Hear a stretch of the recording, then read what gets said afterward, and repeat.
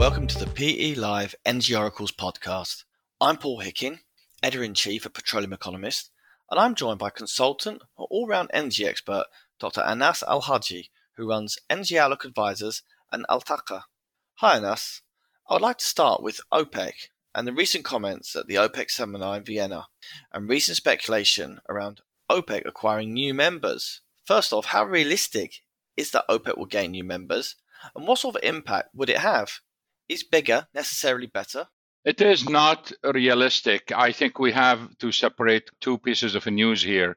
We have an issue with Guyana, as you recall, because the Wall Street Journal published an article saying that OPEC is trying to invite Guyana and trying to be nice to them. And it seems that the vice president of Guyana read the Wall Street Journal and he went public and he said, we have no interest. That forced OPEC to issue a press release saying that we never invited Guyana. So what happened is, it seems that they did invite the Minister of Natural Resources to the OPEC seminar and to speak at OPEC seminar. And a journalist basically misunderstood that as an invitation to Guyana. And then they wrote the story, and then the vice president reacted, and then OPEC reacted to that. But this talk about other countries surfaced again during the seminar about other countries. And some of those countries basically includes Brazil, include Azerbaijan. Azerbaijan already said we are not interested. And what's common between those countries is that the whole oil industry in those countries started by international oil companies through some sort of concessions, profit sharing contracts. That does not fit with OPEC, because in OPEC, you need the state to be dominant. And therefore, you see that, especially older OPEC members, in all their contracts, there is a clause basically to tell the companies, you have to cut production when we tell you to cut to abide by OPEC quota. Well, Guyana, Brazil, and Azerbaijan, they don't have that. And therefore, why join while they cannot do anything? So it does not make any sense at all. The other two countries are Norway and the United States. Norway will never join because by definition, it has to be a developing country, and Norway is not. For the United States, as you know, mostly is privately owned, and because of the antitrust laws, those companies cannot even join. And historically, I think it was in the middle 80s when a group of representatives of Louisiana state oil industry went to OPEC, basically. It was completely unofficial visit on a side of a meeting, but legally they cannot make it official and they cannot negotiate. So it's a complete waste of time. Yeah, I think I remember when during COVID, when everyone got around the table around the 10 million barrels a day cut, and there was a lot more sort of willing, if you like, and even then there was reluctance for the other wider members to start joining. I think if they were going to probably join, it was probably going to be then. What do you see as the relationship between OPEC and OPEC Plus? The term of OPEC Plus is that informal alliance.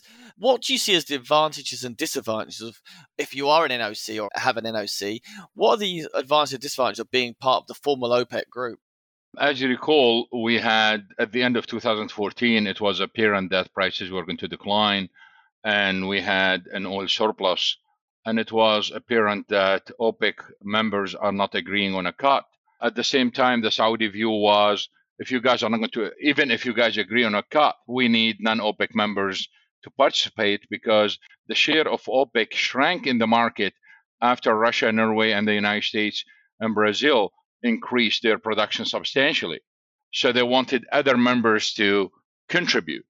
By 2016, it was very clear that OPEC, as a group that influenced the market, lost its influence completely. And I remember writing an article at that time about the end of OPEC. Some people criticized it, saying, this is premature, OPEC still there. They couldn't understand the difference between OPEC and influence versus OPEC, the building, OPEC, the research center, OPEC that has a secretary general and employees. Yes, we do have still there, but in terms of influence, it did end years ago. And it was very clear that OPEC has to evolve in one way or the other. And the question is, evolve in which way? If you want to look at it in terms of influence, they did it the wrong way because they thought just expanding membership is enough. Expanding membership basically is just more headache. If you couldn't even manage 13 members, how you are going to manage 23? So there were other issues that they need to deal with in terms of restructuring OPEC completely, restructuring the vision, restructuring the whole organization in a way where it is more influential. To give you an example, OPEC until today, you have 13 members, a member that produce like 200,000 barrels a day to 1 million, and a member that produces 10 million. But they have the same vote. It's one country, one vote, regardless of the size of the production. That does not make sense in such organizations. The weight has to go to the production, not to the country. So at least we have to look at it from that way. The other issue is we have countries that have refining capacity, others don't. We have countries that are going to sell at any price, others don't.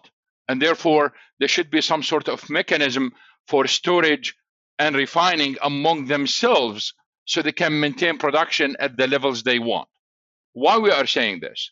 Because if you go back to 1959, before OPEC was established, and the two founders, whom I call philosophers, Abdullah Tariq of Saudi Arabia and Alfonso Perez of Venezuela, both of them are incredible men. And they are truly philosophers. If you read about them, you read what they wrote, what they said, they are not only energy ministers or oil ministers. They are way more than that. Now, we know that OPEC was established in the middle of September 1960. The main announcements for OPEC was made in May 1960 in Taylor, Texas, in front of the independent oil producers in the United States who cheered them up, and they literally treated them like royalties. And what they said in their speeches in Taylor, Texas was amazing because what they said was, here is what we want. We want to end the dependence on oil revenues in those countries. We are talking about OPEC here. They said we want to end the dependence. But to end the dependence, we need to diversify the economy. To diversify the economy, we need money. And to get the money, we have to sell the oil. To sell the oil, we want to get an ultimate price for that, the best price. And how to get that best price is to always, and this word always is very important here, to always match supply to demand. Always, which means that they will fluctuate supply at any month, at any week, basically to match demand. But OPEC never done that until 2020.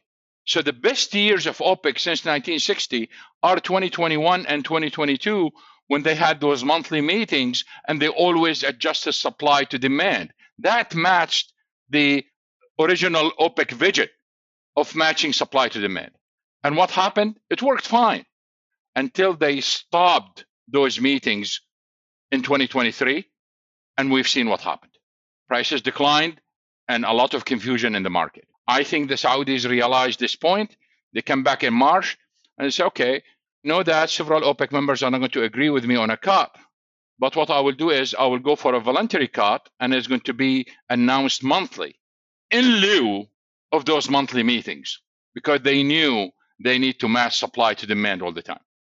The only problem we have with them right now, and we wrote that in our newsletter recently and our daily report today, the only problem is those cuts do not match the OPEC monthly report forecast, because OPEC still the most optimistic organization out there on oil demand in 2023.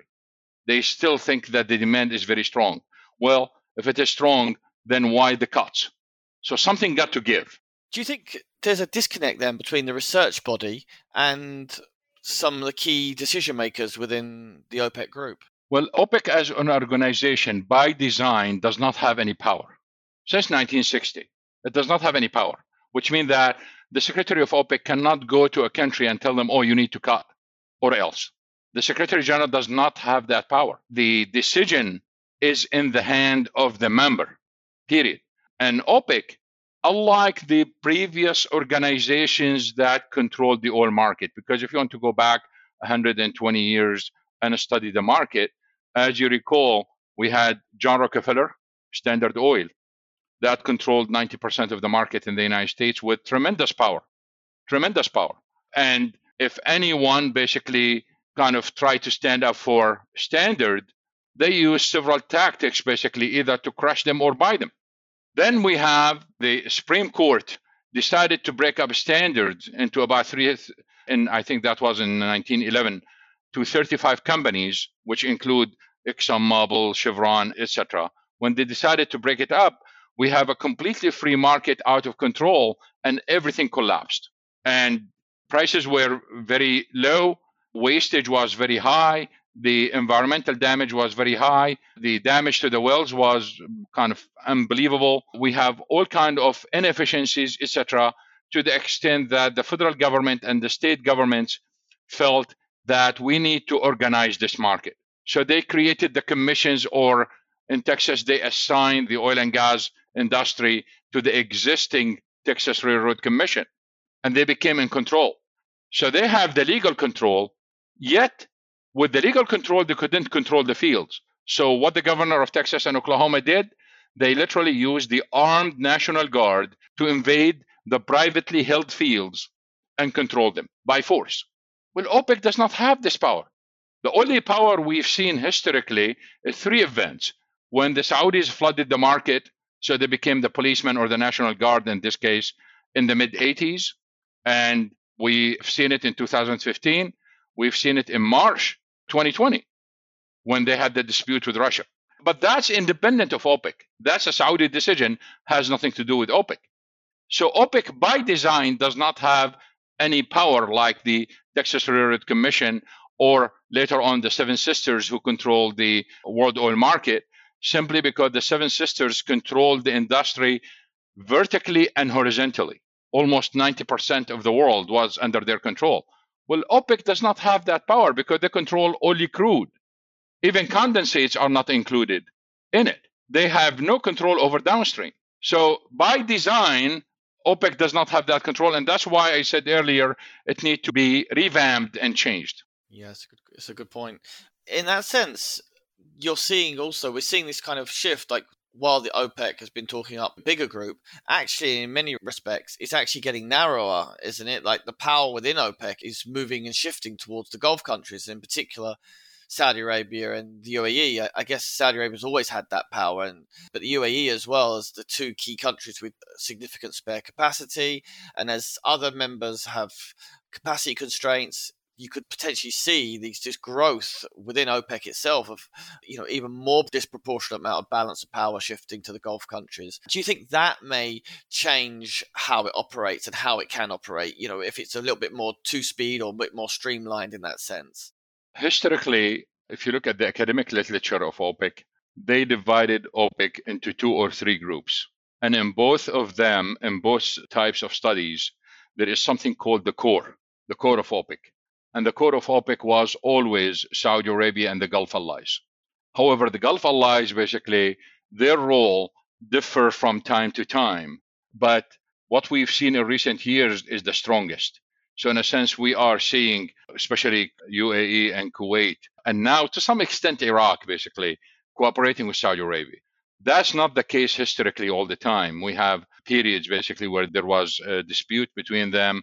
UAE was cheating on the quota all the time, etc. But what we've seen since 2020, and this is what's scary about OPEC right now, is that personalities matter. And that plays a big role. Because when we talk about personalities, I seriously think if it wasn't for the two Saudi ministers, the first one was Khalid al-Falih, who literally brought Russia on board. The Prince Abdulaziz bin Salman was with him at that time. He was at the ministry, and later on the Prince. So personalities matter, which means that if we have change in personalities, we are going to see change in OPEC too. Yeah, it's true.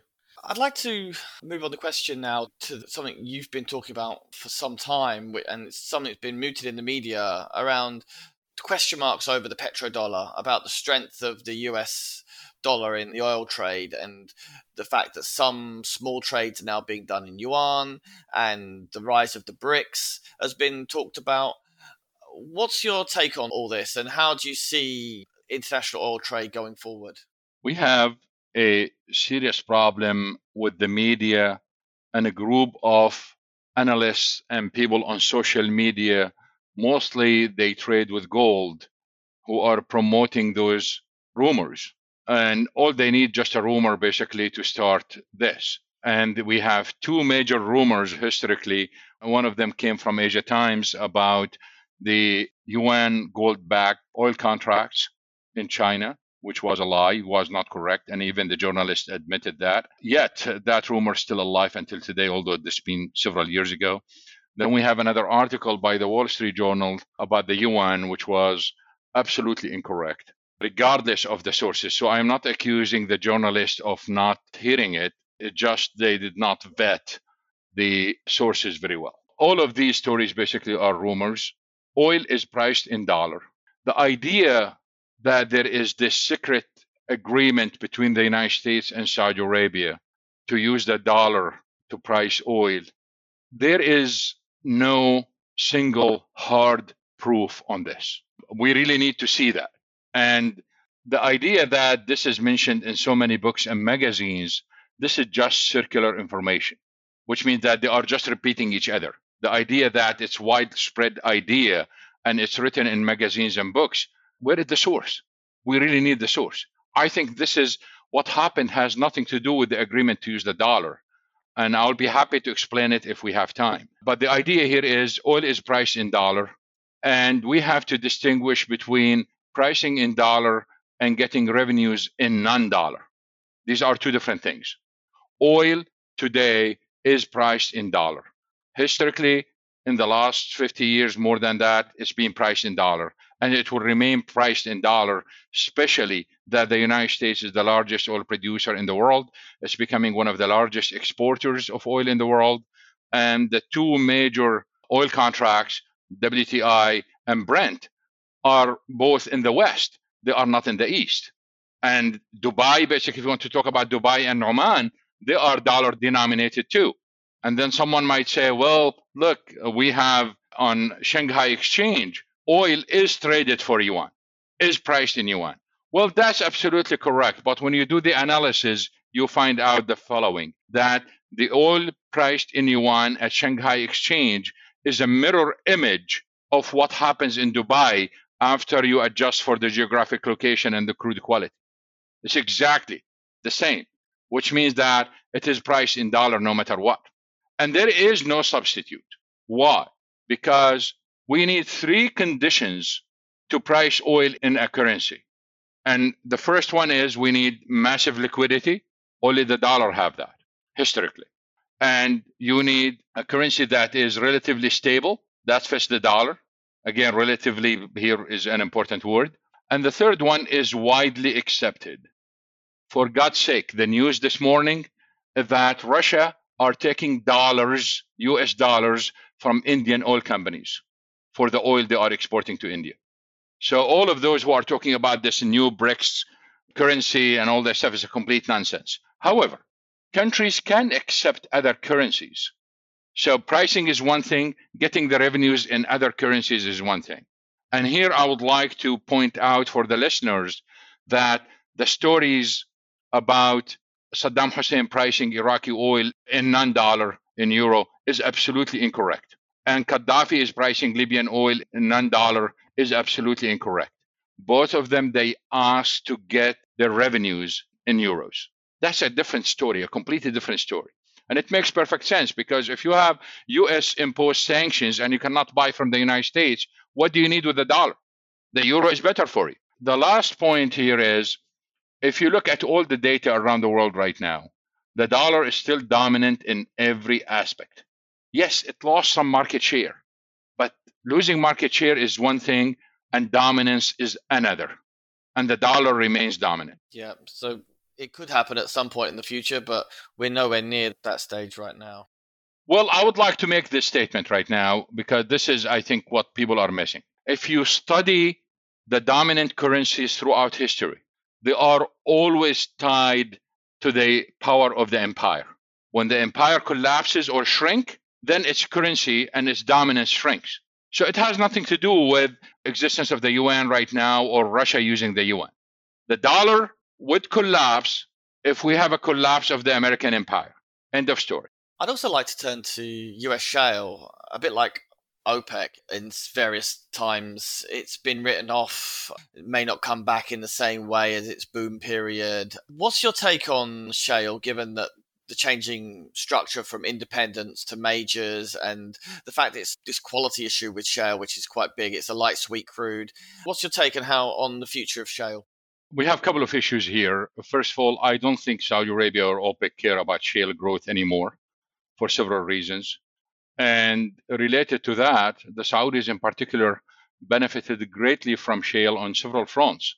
And one of them is that without shale, the demand would have been for the OPEC oil would have been way higher, and the political and economic pressure would have been way, way high on the Saudis and others. So one of the benefits of the shale, it reduced the pressure, especially the political pressure on OPEC and the Saudis. But the Saudis benefited financially because most of those VLCCs that are transporting shale to the rest of the world, especially Asia, are owned by Saudi Arabia. And this is like guaranteed money. It's not like the shale investors where the risk is very high. So shipping the oil basically from the United States to Asia on Saudi tankers is a guaranteed money, and they did benefit from that greatly. To answer your question, shale is going to grow, and I believe it will continue growing. And I think a lot of people misunderstand shale. But the question becomes, okay, if it is going to grow, what is the crude quality? Because the crude quality became an important issue. After the recovery from COVID in 2020, almost all the increase in shale was condensates and NGLs, no crude. All of it with API above 45, which is 50, sometimes even up to 70. So do we count that as crude in this case? No, it's not crude. But the EIA counts that as crude anyway because of historically there was a problem with the system, and they defined NGLs as the liquids that come from natural gas wells. But now NGLs are coming from oil wells, and they don't know where to put them. So they added them to liquid, they added them to crude anyway, and that's why we have exaggeration. And probably this is part of the problems with the adjustment numbers in the weekly figures from the EIA. Now, we have a history here where we were able to make the conclusion that when companies go to a new area or go to a new zone and they discover that it is really gassier than what they expected, and it has more gas and more NGLs, they got stuck. They have to produce that or end up with what we call the developed and completed wells, which we use the acronym DUCs for it. So companies that face this problem, they would prefer not to complete and go for another area. And what we saw that because companies went to the western flank of the Permian in New Mexico, they found out that the area is gassier than what they expected, and we ended up with a lot of gas. And that's why this is part of the reason why natural gas prices collapsed. We have a lot of gas coming from oil plays, not from gas plays, and mostly from the Permian. And we ended up with a lot of NGLs. And as you know, NGLs, the price of NGLs is a fraction of the oil price. So history tells us when companies face this problem, immediately they stop and they change the region, they change the area, or change the zone to something with a lower API. So for the last 2 months, we've been noticing that the API with 45 or lower is increasing, while the API above 45 is decreasing. So companies are adjusting. But because of the high decline rates, they have to look for newer areas and zones, and they may encounter, again, gassier areas. So this is kind of a cycle that we are going to go through every time they expand. So while we believe that the production is going to increase, the quality becomes very important here. That's why we have the hashtag crude quality matters. Related to this are two things. The first one is when those wells, after like 3, 4, 5 years, the decline is very steep. And then they are left with a tail. That tail produces, let's say, 20 to 30 barrels a day. But the decline rate here becomes like really flat. And because we drilled probably hundreds of thousands of wells, we have right now hundreds of thousands of wells that are producing about 20 to 30 barrels a day. And people are forgetting that.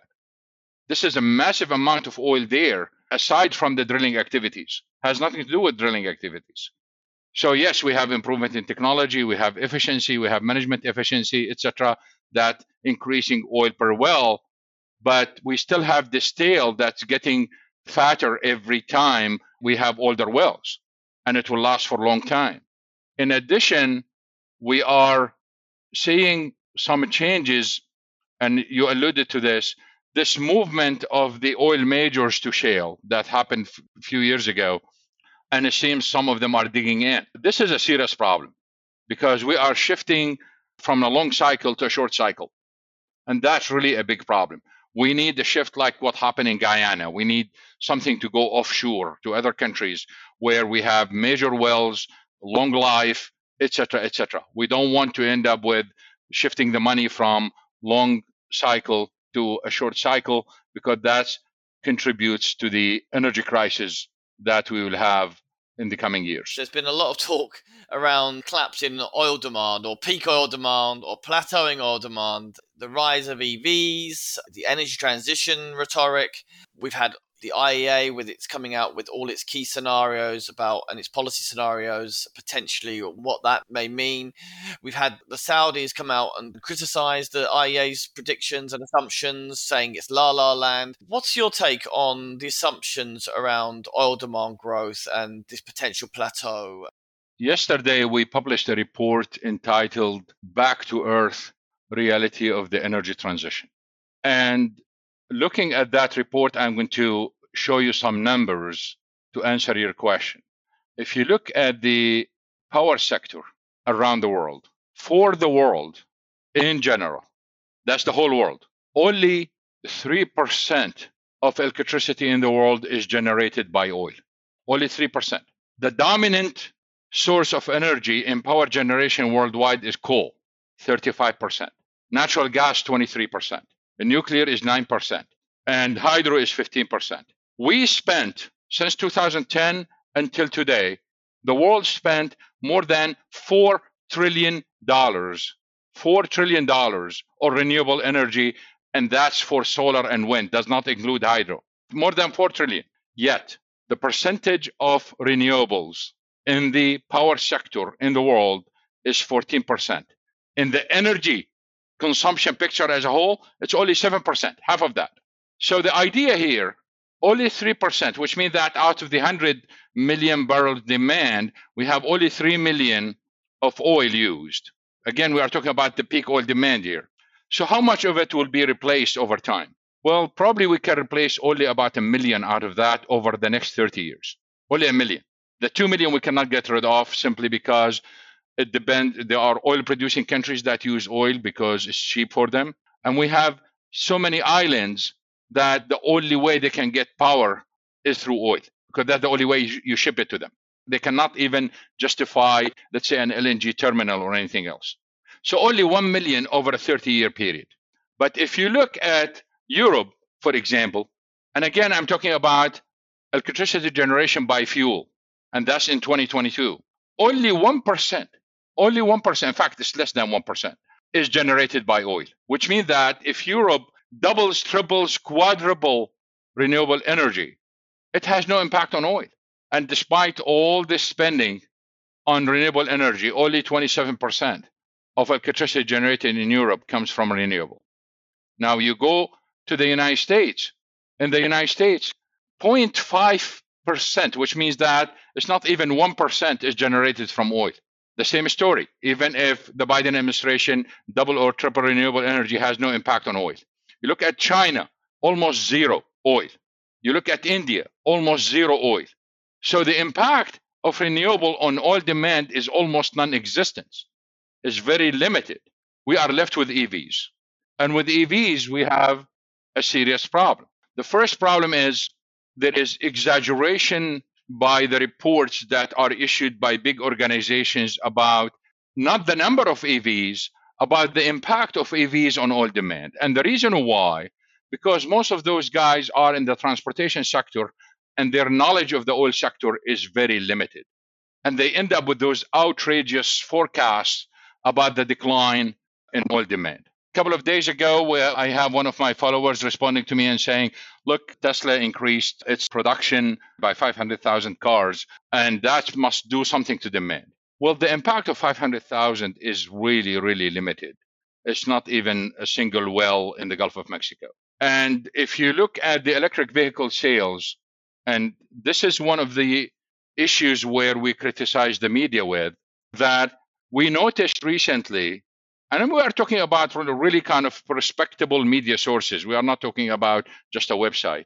When the auto companies started reporting their quarterly results, the sales, they went into details on the sales and by car and by type and say it went up by, let's say, 3,000 cars and percentages, 2%, etc. I mean, it was beautiful, beautiful reporting. The problem is, once they got into electric vehicles, they forgot the numbers completely and they focused only on percentages. And say, well, the sales of this car went up by 275%. The sales of this car went up by 745%. But tell me the number. They don't mention the number. That's a complete bias. That's a problem. That violates the principles of journalism. I mean, Toyota published all the numbers. There is no problem with Toyota. The problem is with the media.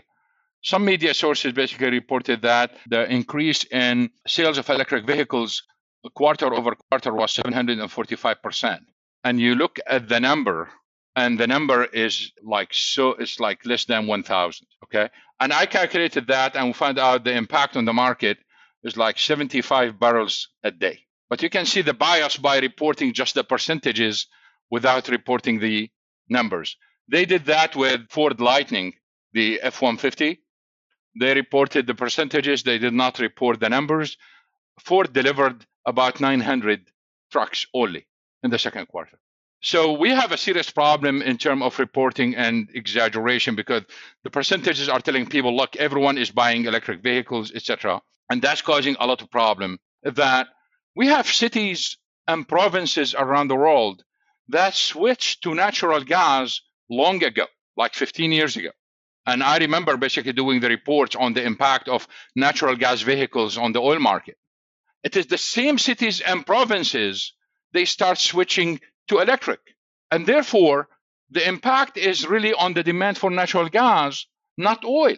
Yet, it's been reported in those media sources and those consulting firms and those reports. It's been reported as a loss in oil demand, which does not make any sense. Either they know or they don't know. I know at least one of the main organizations that produces those reports. They know because I called them up and I talked to the head of transportation and he agreed and he promised that he will make the change and he did not. And they kept reporting until today the impact on natural gas be reported as the impact on oil. So we have all kinds of biases in this case. The third point, and I know we are taking a lot of time on this, so I will end with that. The third point that we have a serious problem with the data on miles driven, because all the data we have today showing that for similar cars, for similar ICE cars, that internal combustion engine, people are driving less on the electric vehicle.